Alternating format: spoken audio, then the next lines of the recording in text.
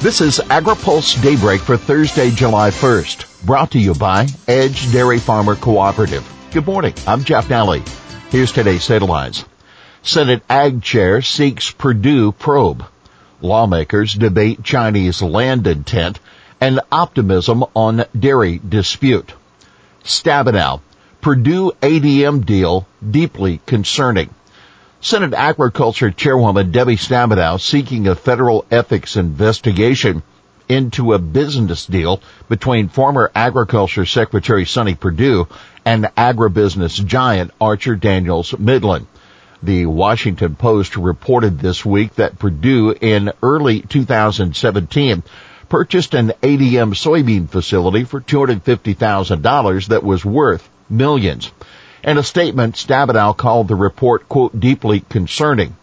She went on, I've already called on the Office of Government Ethics to review this situation and believe that they should expedite their efforts and coordinate with the Department of Justice, the Department of Agriculture, the Inspector General for the Department of Agriculture, and other relevant federal agencies to get to the bottom of this.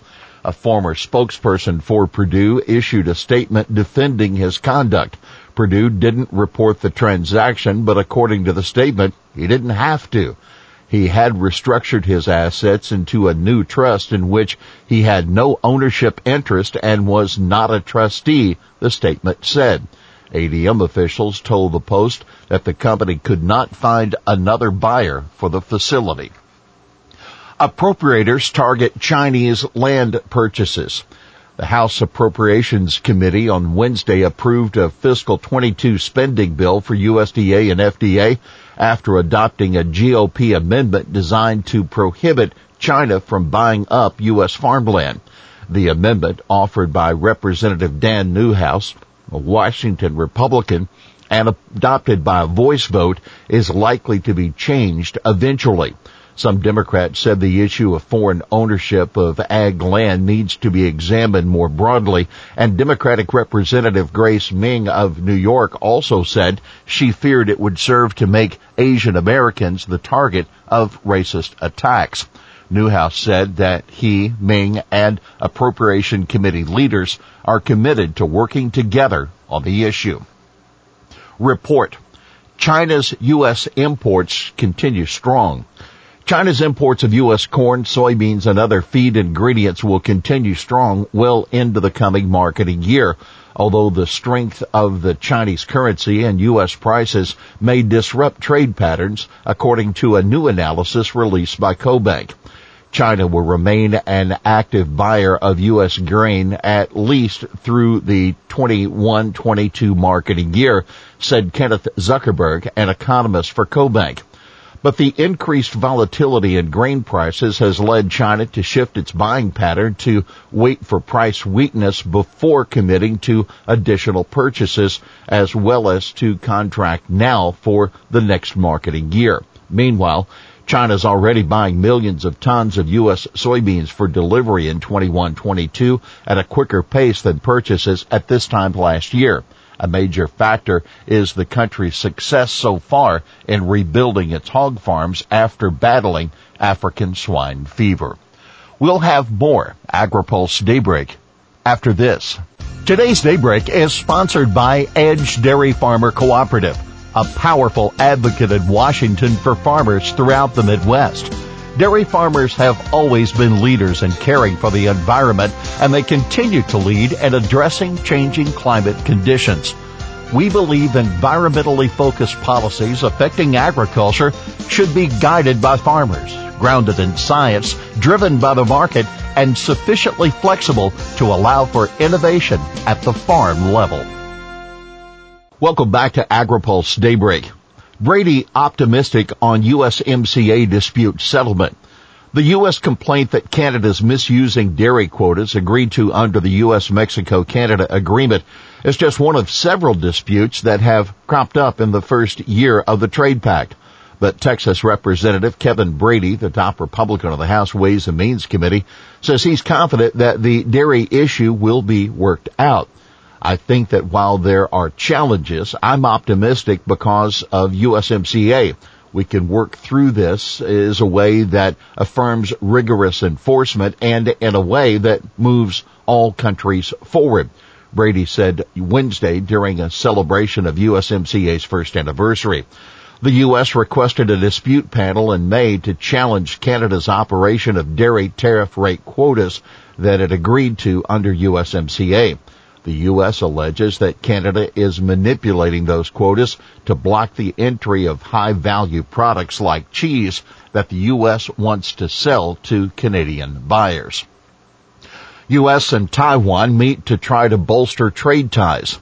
U.S. and Taiwan trade officials met virtually in discussions that went well into the night on Tuesday. U.S. lawmakers continue to hope for a U.S.-Taiwan free trade agreement to help increase U.S. exports of agriculture and other goods. It was the first meeting since October 2016 under the auspices of the Trade and Investment Framework Agreement.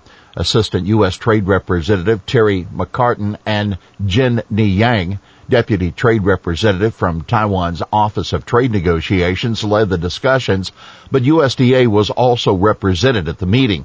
April was a strong month for U.S. beef exports to Taiwan, according to the U.S. Meat Export Federation. U.S. shipped $51.5 million worth of beef to the country in April, up from $47.4 million in the same month of 2020. Corn yield at the top of mind as pollination now approaches. As corn pollination approaches in already dry areas, traders watching closely to see if crop yields hold up.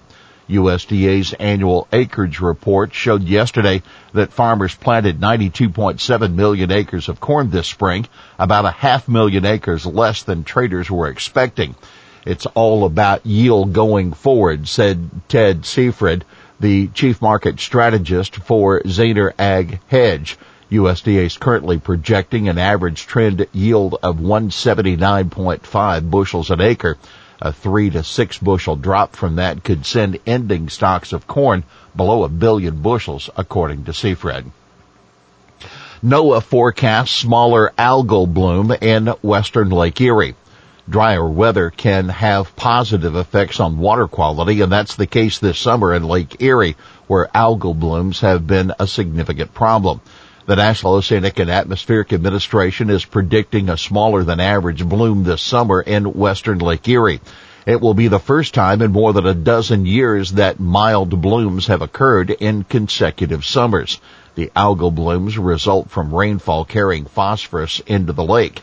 Both last year and this year, relatively mild rainfall in the spring has led to less phosphorus being carried into the lake, which means smaller blooms, said Richard Stumpf, NOAA's lead scientist for the annual forecast. Here's today's He Said It. I went to the local grocery store over this past weekend. I intended to buy a steak. I passed over the steak because it simply cost way too much. I looked at the pork, and the pork was unbelievably high, and I ended up with $5 worth of chicken that I think I paid $7 or $8 for. That Representative Austin Scott, a Georgia Republican, commenting on retail meat and poultry prices at a House Agriculture Subcommittee hearing yesterday. Scott doesn't think farmers are benefiting from those prices. Well, that's Daybreak for this Thursday, July 1st. Brought to you by Edge Dairy Farmer Cooperative. For the latest news out of Washington, D.C., visit agripulse.com. For AgriPulse Daybreak, I'm Jeff Daly.